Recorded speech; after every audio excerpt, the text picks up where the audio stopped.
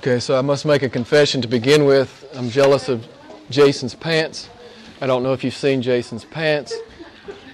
They're really, really nice looking pants. I'll have to edit that from the message. Elaine can't wait. She has to go see. So as I said, I'm going to give this one more shot. The Lord put it on my heart to do it. And so I have felt the Spirit in these messages. For me personally, and I've actually heard from a couple of you that God is using these messages to maybe awaken and stir some latent desires within your own heart. So, so we're going to look at this thing one more time. I'm going to call you out one more time about 2017, and that you would radically love, trust, obey, and follow Christ this new year like you never have before. So what I'm talking about is new ground with God. Not the same old ground that you've been walking over for the last, some of you maybe years. Hopefully not that long. But we're going to break new ground with God in 2017. Proactively purpose to do that. New areas of obedience with God. This is what the Lord has been laying on my heart, and I guess it's one reason He's been asking me to preach it. So, we saw last week, if we obey God, what happens? What happens if we obey God? We're good little religious boys and girls. He's so pleased. No, that's not it. If we obey God, John 14:21, what? We get God. He says, I'll disclose myself to you. I'll manifest myself to you. I'll show myself to you in obedience. People always say, Jim, I don't seem to have much of God. Well, I always want to go right to the heart. I say, well, is there a place of disobedience in your life? You get as much of God as you want. We've been saying that a lot. So I'm going to start again with the same C.S. Lewis quote. I know you're tired of hearing it, but I just want to remind you what he said. Once a man follows God, how could he not live forever? Once a man refuses to follow God, what can he do but wither and die? I think that's self-evidently true. If you think about it for 120 seconds, you have to understand that that is true. God has been saying to us in these last 4 or 5 weeks that you can have me if you want me. God says, here I am. I think it was Isaiah 65:1. Here I am. This is what He says to mankind. Here I am. The problem is that most men are simply not interested. They're too self-consumed and self-absorbed to genuinely pursue God. We saw it 2 weeks ago. Seek me, seek me, seek me, seek me, and you will find me. This is the Word of God. He never stops saying this in the Scriptures. Last week I also quoted that one of my favorite quotes from Oswald Chambers. He's a 20th century minister from England, and he says this. I want to read it to you one more time. God brings us to the place where He asks us to believe Him and obey Him, but too often we begin to debate with Him. That moment becomes a great crossroads in our lives, and we have to decide for God or against God. As I said to you last week, some of you are in that process right now. There's something going on in your life where you are having to actively decide for or against God. You've got some sin in your life. You've got some temptation in your life. You've got some relationship in your life. You've got some habit in your life. And when you walk out this door, tonight or maybe as early as tomorrow, you're going to have to make a decision for God or against God. You'll do it 10,000 times a week, maybe. I don't know. I haven't really thought deeply about how many times we go through that. But you'll do it in a lot of little ways, and you'll do it in some huge ways. Some of you will do it in huge ways in 2017. I shared with you a personal testimony last week about how that happened to me. All of a sudden, out of nowhere, I had to decide for or against God. And He gave me the courage to decide for Him. God says, here I am. You decide if you want me or not. You decide if you're going to believe me or not. You decide if you love me enough to obey me in the world or not. God says, it's your decision. I love this about Christianity. You decide. It's up to you. It's up to you. So I'm continuing to talk about this because I'm jealous. I'm 62 soon. I'm jealous for what years I have left, right? I don't have many years left as compared to most of you. I'm jealous for those years. Lord, I want to be a good steward, man. I want to invest in you. Yeah? That's what I want for you. I told you last week, I'm jealous for you. You beautiful young people, right? I only have one peer. Ethelray's my age. I only have one peer in the room. The rest of you are these beautiful young people. Man, you got these amazing gifts and attributes and abilities and talents, and God wants you to go out in the world and make much of Jesus with them, right? I'm jealous for you. I want this for you. It's why I think the Lord has me preaching this one more time. You know, in 9 weeks we'll celebrate Resurrection Sunday. And so all of this really comes down, 2017 comes down to who you think is on that donkey riding into Jerusalem. Who do you think it is? Who do you really believe that is on that donkey riding in to sacrifice himself? Do you believe he's just a prophet? He's just a good moral teacher? He's simply a good man? Or do you believe he's God? Now, if you believe he's God, yeah, that should change everything.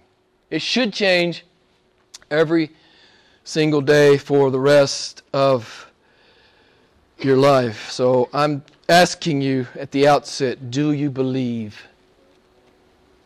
Do you believe? I'm not just talking about mental assent. Satan believes.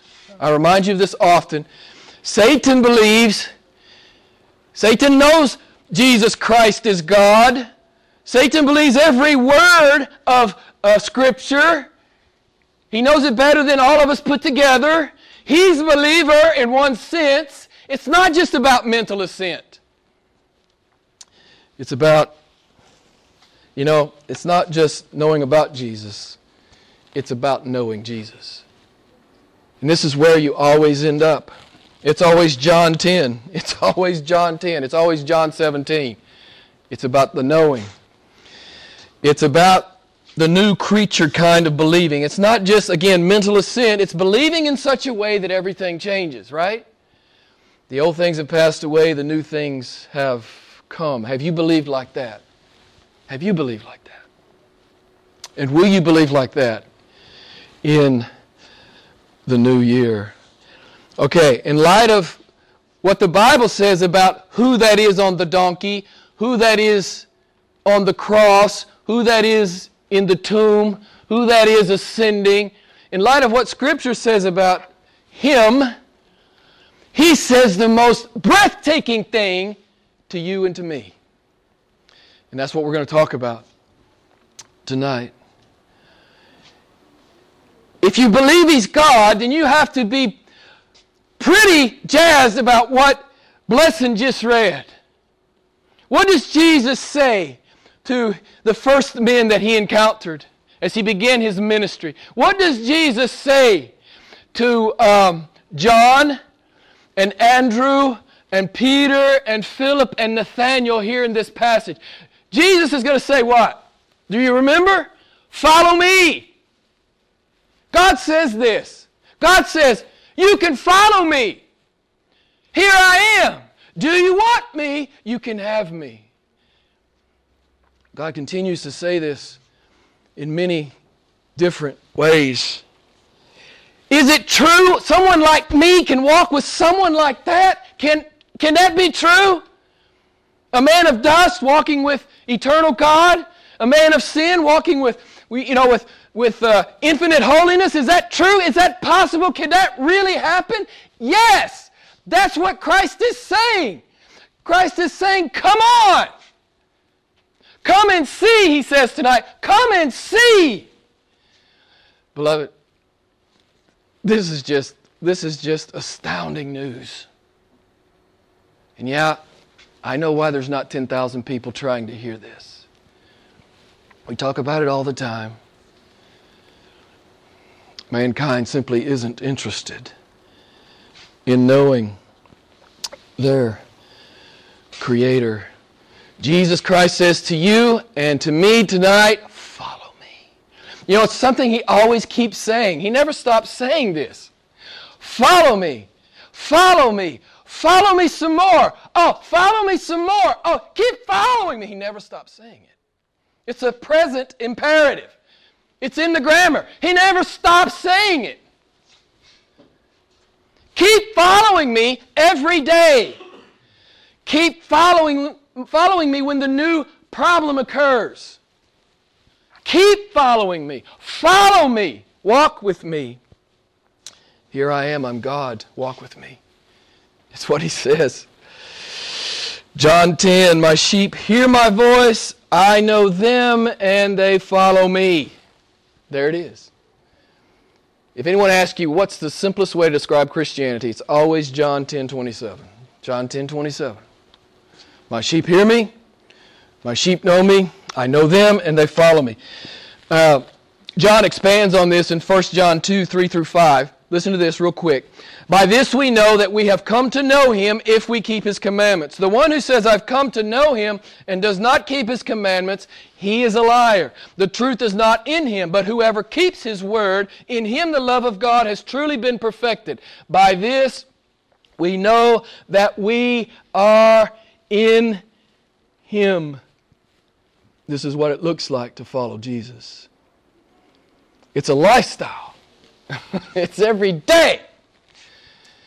We're not talking about perfection. We're talking about direction. This is the direction of my life. I'm becoming more and more like Jesus all the time. This is something I purpose to do. This is something I'm proactively doing. This is something I'm fighting because my flesh wants to do other stuff. I have to fight my own fallen sin nature. I have to deny it if I want to go with Christ. Here's what happens in the true Christian's life. We're not perfect, but we finish. The true Christian finishes, right? We're not perfect. All you got to do is read your Bible and you realize how grievous some of the sin of those who proclaim to love and follow God was or were. We're not perfect, but we finish. Let me just read Philippians 3:12-14. This is from the paraphrase, the Message paraphrase. Listen to the paraphrase of the Apostle Paul's words. Listen to him when we're talking about perfection in conjunction with direction. He says, I'm not saying that I have all this together, that I've made it, but I am well on my way. I'm reaching out for Christ, who has so wondrously reached out for me. Friends, don't get me wrong. By no means do I count myself an expert in all of this, but I've got my eye on the goal where God is beckoning me onward to Jesus. I'm off and running, and I'm never turning back. I love that. This is what I want for you. I want this for me and Karen. Listen, I want this for you.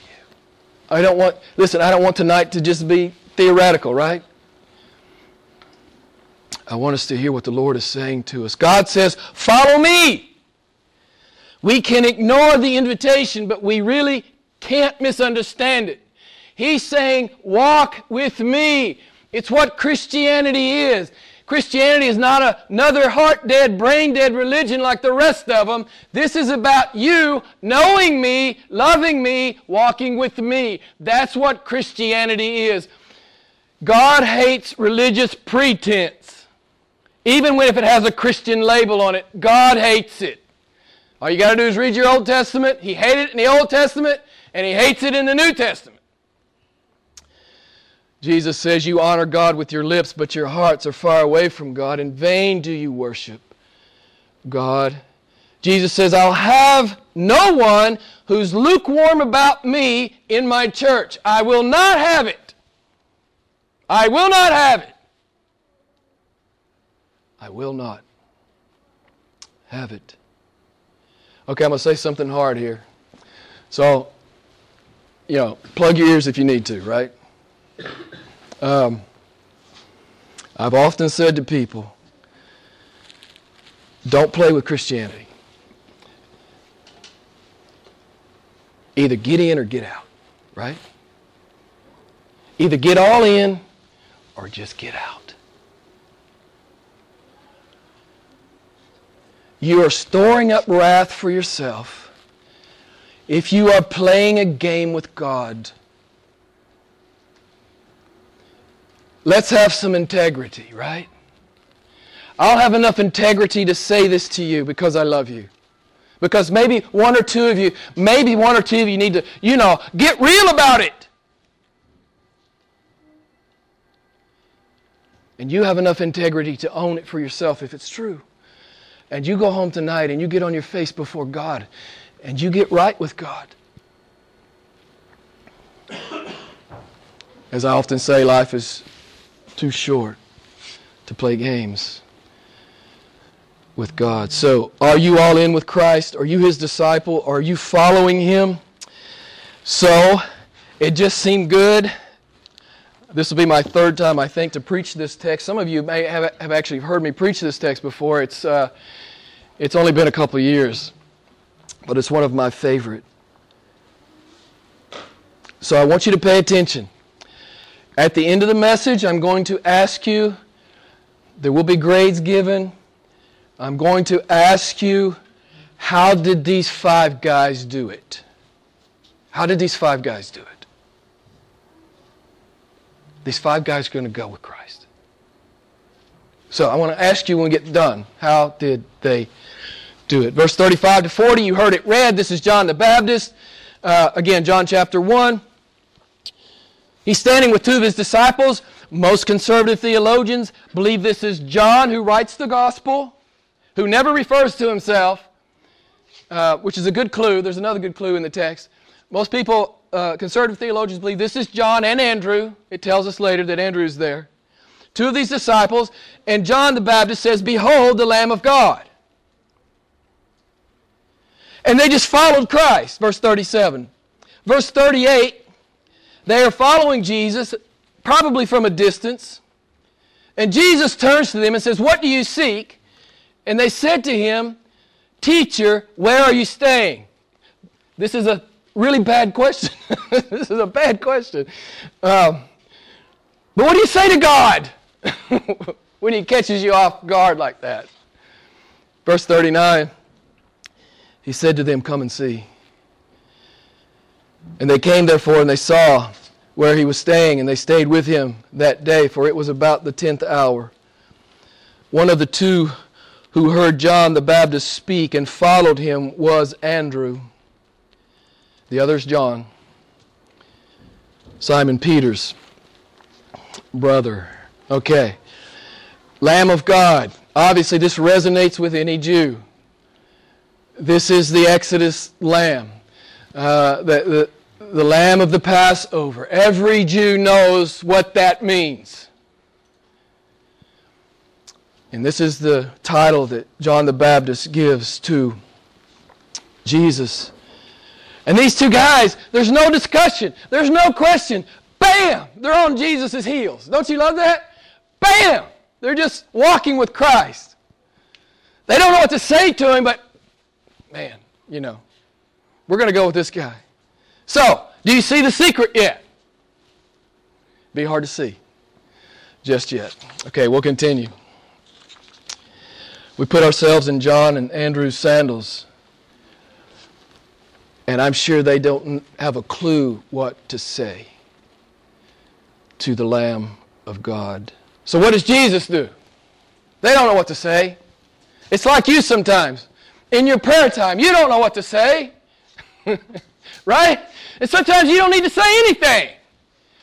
I was telling Karen the other day, we've been talking to the young adults about prayer, and I meant to say something the other night, and I didn't think about it. It just really, sometimes you get so deep, there's no words, right? You don't have to say words. You don't have to consciously articulate words, right? He already knows the word before it's on your tongue. You know, I love to get to that place, right? I don't have to say it. I know I don't have to say it. He knows I don't need to say it, so I don't say it. It's just like this unspoken thing going on. So, but what does Jesus do? Jesus turns and he says, what do you want? What is it? What are you seeking, right? What are you seeking? It's the question that really I've been asking you for the last 4 or 5 weeks. What do you want for 2017? Business as usual or more of God? What do you want? God says you decide. You want me? You can have me. You can have me. It's an amazing, amazing, amazing invitation. But don't you love it? God always starts the conversation. God has never not started the conversation. He started the conversation in Genesis 3. He came to Adam and Eve. They were hiding in the bush. He started the conversation, right? He started the conversation with Abraham. He started the conversation with Paul. And if you know him tonight, he started the conversation with you. This is what he does. It's a beautiful picture. Jesus turns to these men. He says, what do you want? Don't you love it? What do you want? What do you seek? We've been talking about it. Jeremiah 29:13. I'll just reference it quickly. God says, you shall seek me and find me when you search for me with all your heart. Jesus responds to every honest heart. Every God-sought seeker who wants to know and be reconciled to their Maker. Who's tired of superficiality, who's tired of the lie of sin, who's tired of emptiness and purposelessness. Someone who wants to live.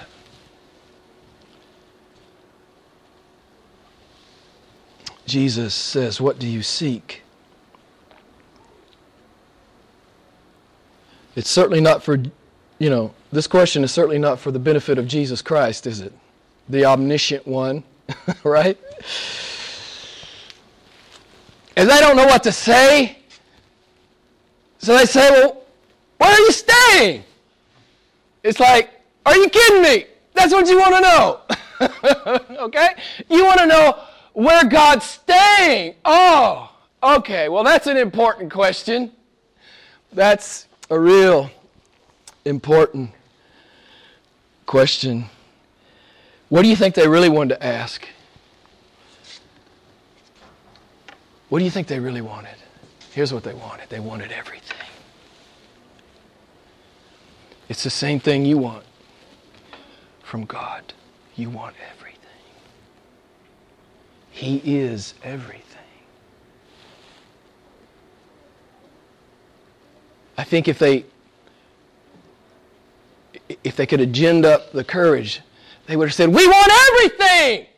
We want to be forgiven. We want to be reconciled. We want to be changed. We want to be sanctified. We want to be glorified.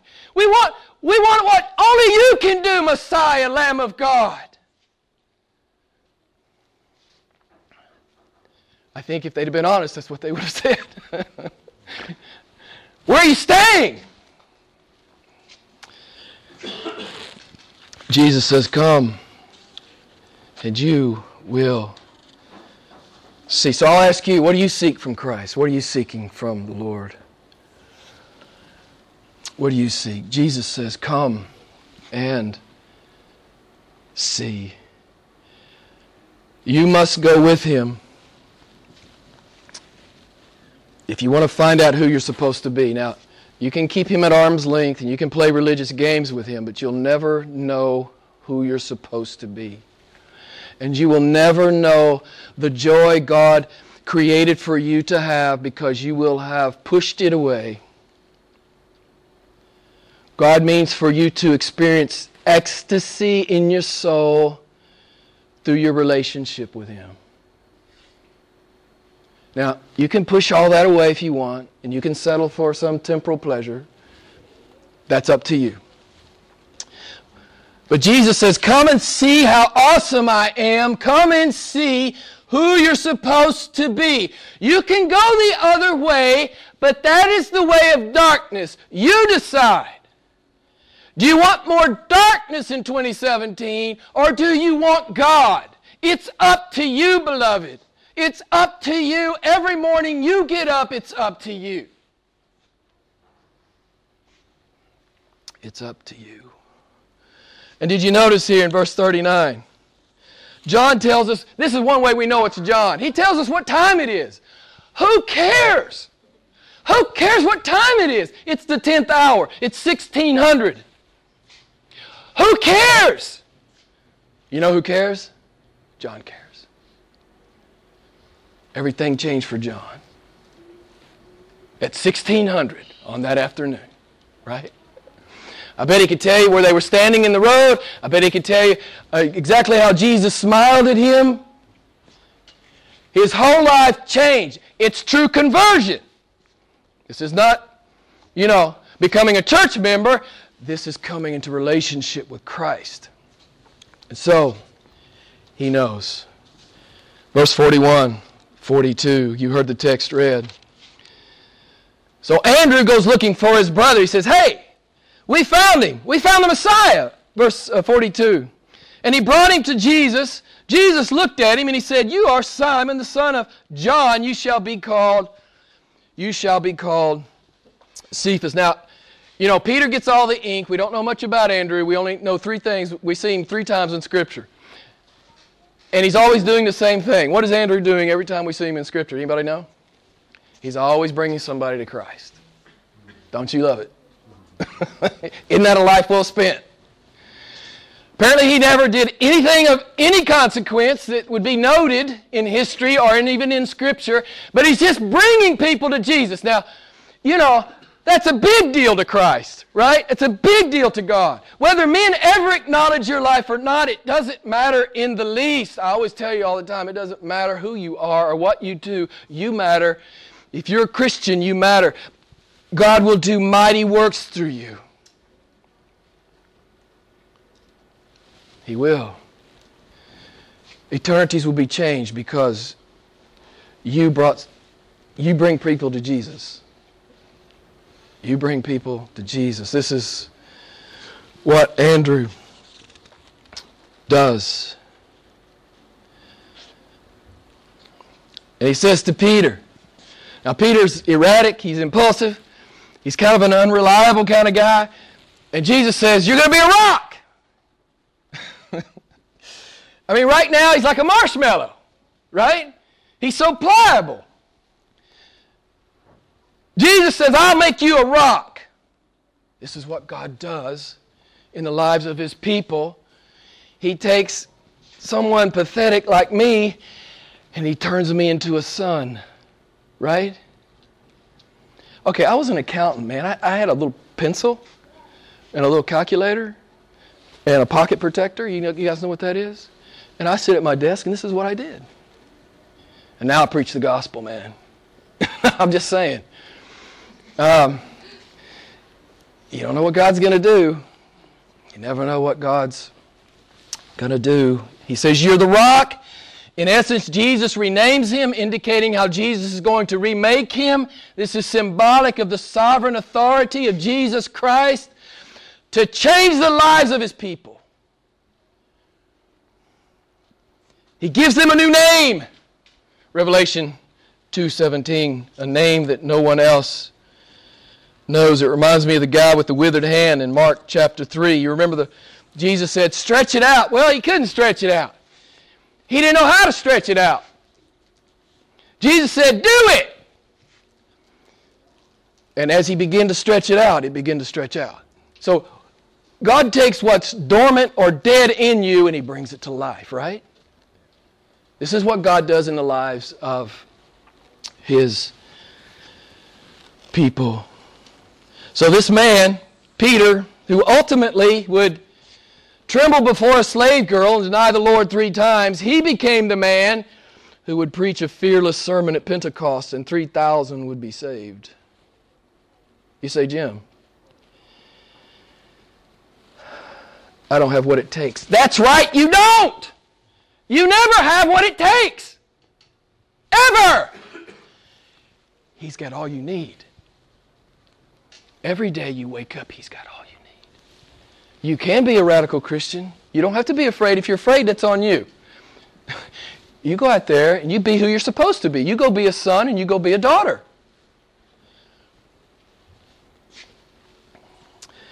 It's what He's called us to, beloved. All you got to do is read the Bible. He turns barren women into mothers. He turns harlots into heroes. He turns whining farmers into valiant warriors. He turns young boys into giant slayers. This is what God does. And He tells this marshmallow named Peter, you will be a rock. You will be a rock. Let me ask you, is it okay if God remakes you? Is it okay? If God remakes you, is that all right? If God rewrites your resume, is that okay with you? Or are you holding it close to the vest and you've got your life kind of on track and I don't want any interruptions right now, God. Just, don't get too personal with me right now. Because I'm in this little box and I like my little box and my box feels good and people like me in my box and I feel comfortable in my box. Don't blow up my box. Listen, let God blow up your box. It's the most fun you will ever have to get out of your box. I used to be an accountant. Hey, there's nothing wrong with being an accountant. I made a good living being an accountant. I'm not throwing off on being an accountant. My point is, I didn't used to be this guy. That's all I'm saying. I didn't used to be this guy. I was a marshmallow like Peter. Kind of a boring marshmallow. And I still have my moments. Verse 43, the next day he purposed to go forth into Galilee, and he found Philip. And Jesus said to him, follow me. I was listening to John Piper on this text, and he said something really cool. He said, follow me is not born of heroism. Obeying that command is not initially born of heroism. There's really never any heroism in it. There's faith in it. He says it's born of need. You need Christ. You got to have Christ. You better follow Christ. You got to have Him. You have no hope without Him. You got to have Him. It's born out of need. Jesus says these intoxicating words to Philip, follow me. I have something written in the margin of my Bible here. Something I heard some preacher somewhere say, and I love it. It says, when Jesus says, follow me, He's asking you for the rest of your life. Listen, Christianity is not something I do as a part of my life. If it's real, it is your life. I'm sharing with someone now.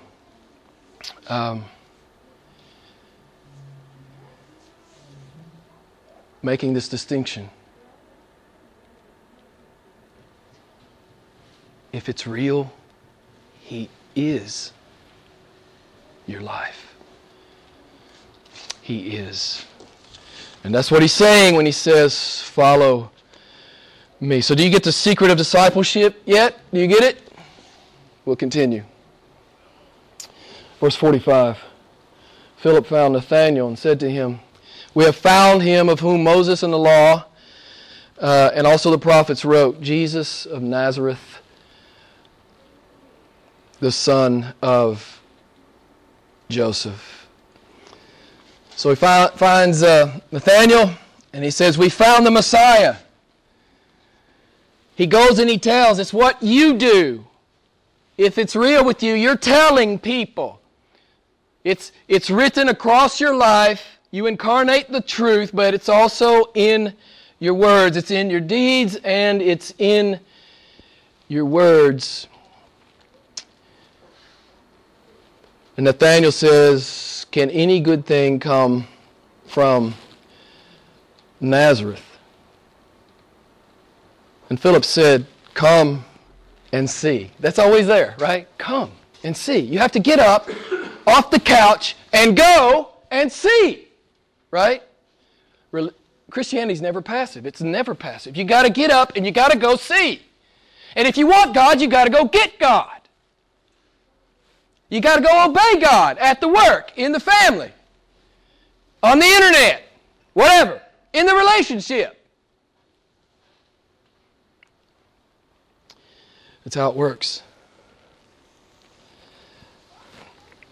Come and see, he says. 47 to 48. Jesus saw Nathanael coming to him, and he said to him, behold, an Israelite indeed, in whom there is no guile or deceit.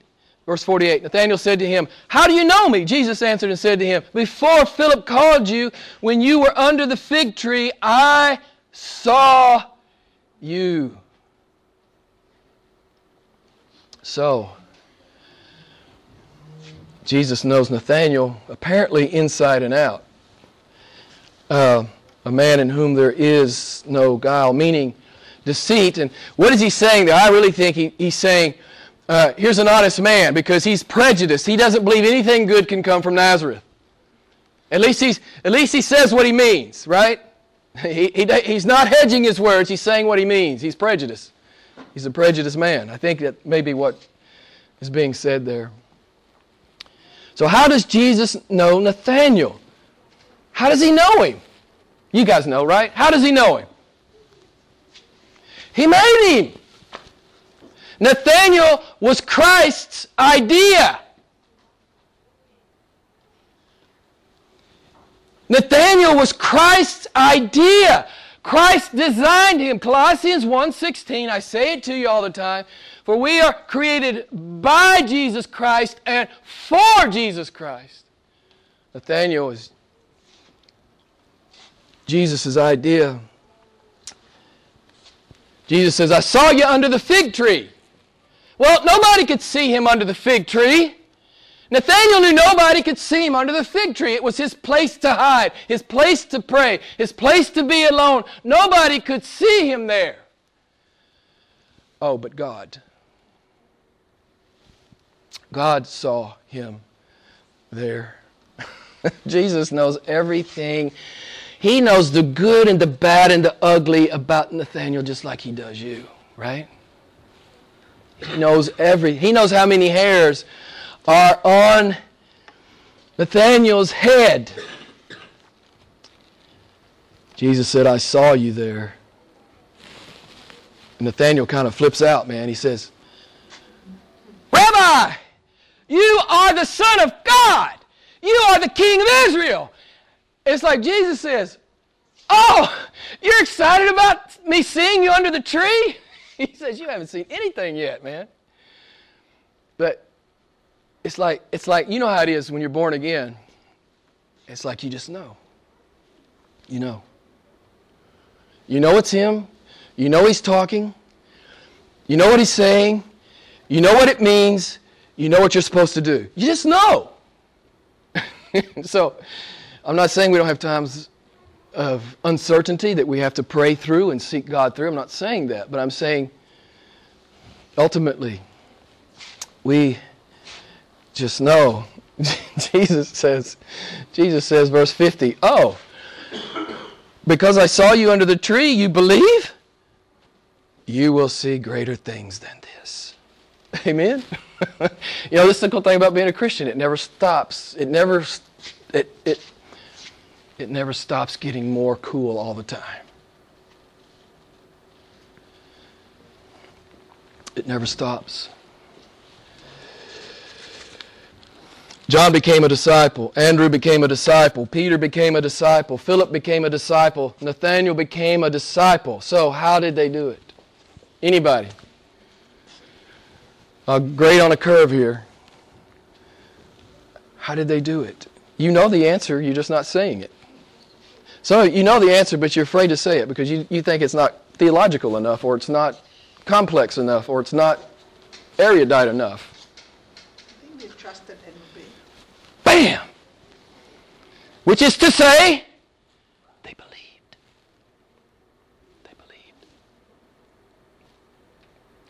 You will walk with Christ this year if you believe.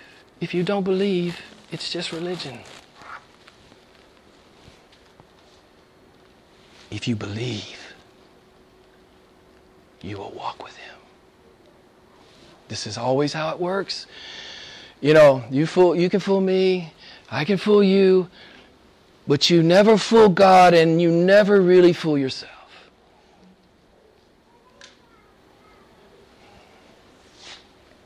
Listen, if you're playing religion with God, just stop. Just stop. You're just making Him mad.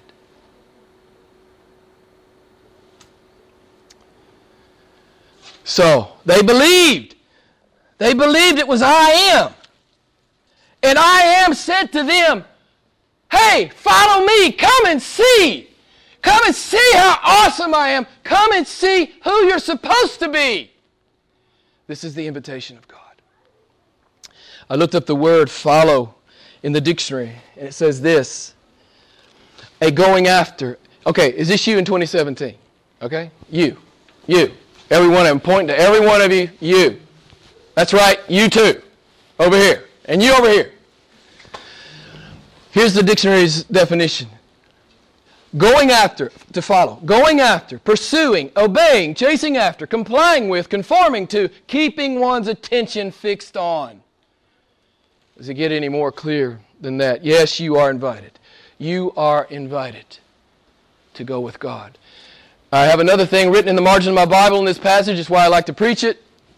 It was, wait for it, August 4th, 1997. I'm in Kansas City. I'm sitting on the seminary grounds, and I'm talking to God about whether I'm going to enroll or not enroll. As we talked about it wasn't last week. I was scared to death, but I was there. And I'm talking to God about it. And I said, God, I'm not man enough for this. He says, I know. I've always known that, Jim. He didn't say it because he's too much of a gentleman. I know you're a coward. You've always been a coward. He says, I'm God enough for you. I'll never forget this. It really changed the trajectory of my life. I said, God, I confess to Him, I'm not man enough to do this and walk with you. He says, I know all about it. I'm God enough. And what I want to say to you tonight, beloved, is that God is enough for you to radically follow, love, obey, trust in 2017. Once a man follows God, how could he not live forever? Once a man refuses to follow God, what can he do but wither and die? Jesus Christ says to you and to me tonight, you decide. You decide. Let's pray.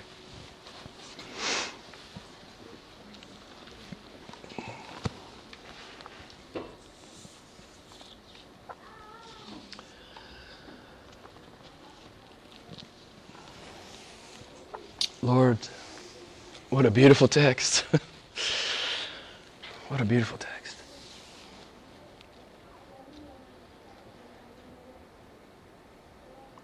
Thank you for the invitation.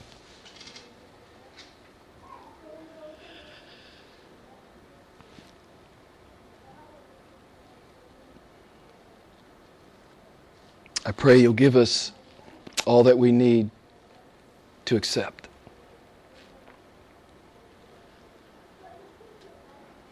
I pray that we'll not compromise one more day, that we'll not rationalize one more day, that we will make no more excuses. We will set our face toward the throne of God, and we will begin to walk. One foot in front of the other, one day at a time. Crying out for your power, your presence, and your enabling as we walk through this fallen, judged, rebellious world, this this place of great darkness, that we would walk through it and bring light, that we would be your image bearer for these few moments. We ask for your help, Father. You know our frame.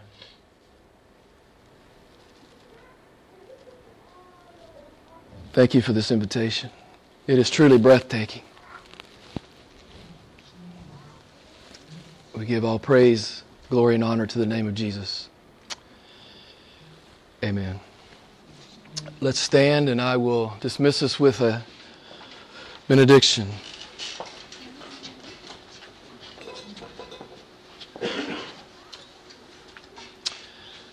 The Lord bless you and keep you. The Lord make His face shine on you and be gracious to you. The Lord lift up His countenance on you and give you peace. The bad news is, I'm done. I'm not going to hammer you anymore about this. Okay, I've hammered you all I'm going to hammer you. I'm pretty sure. But go. Go with God. Go with God. Don't ever look back. Go with God. Have a great week. God bless.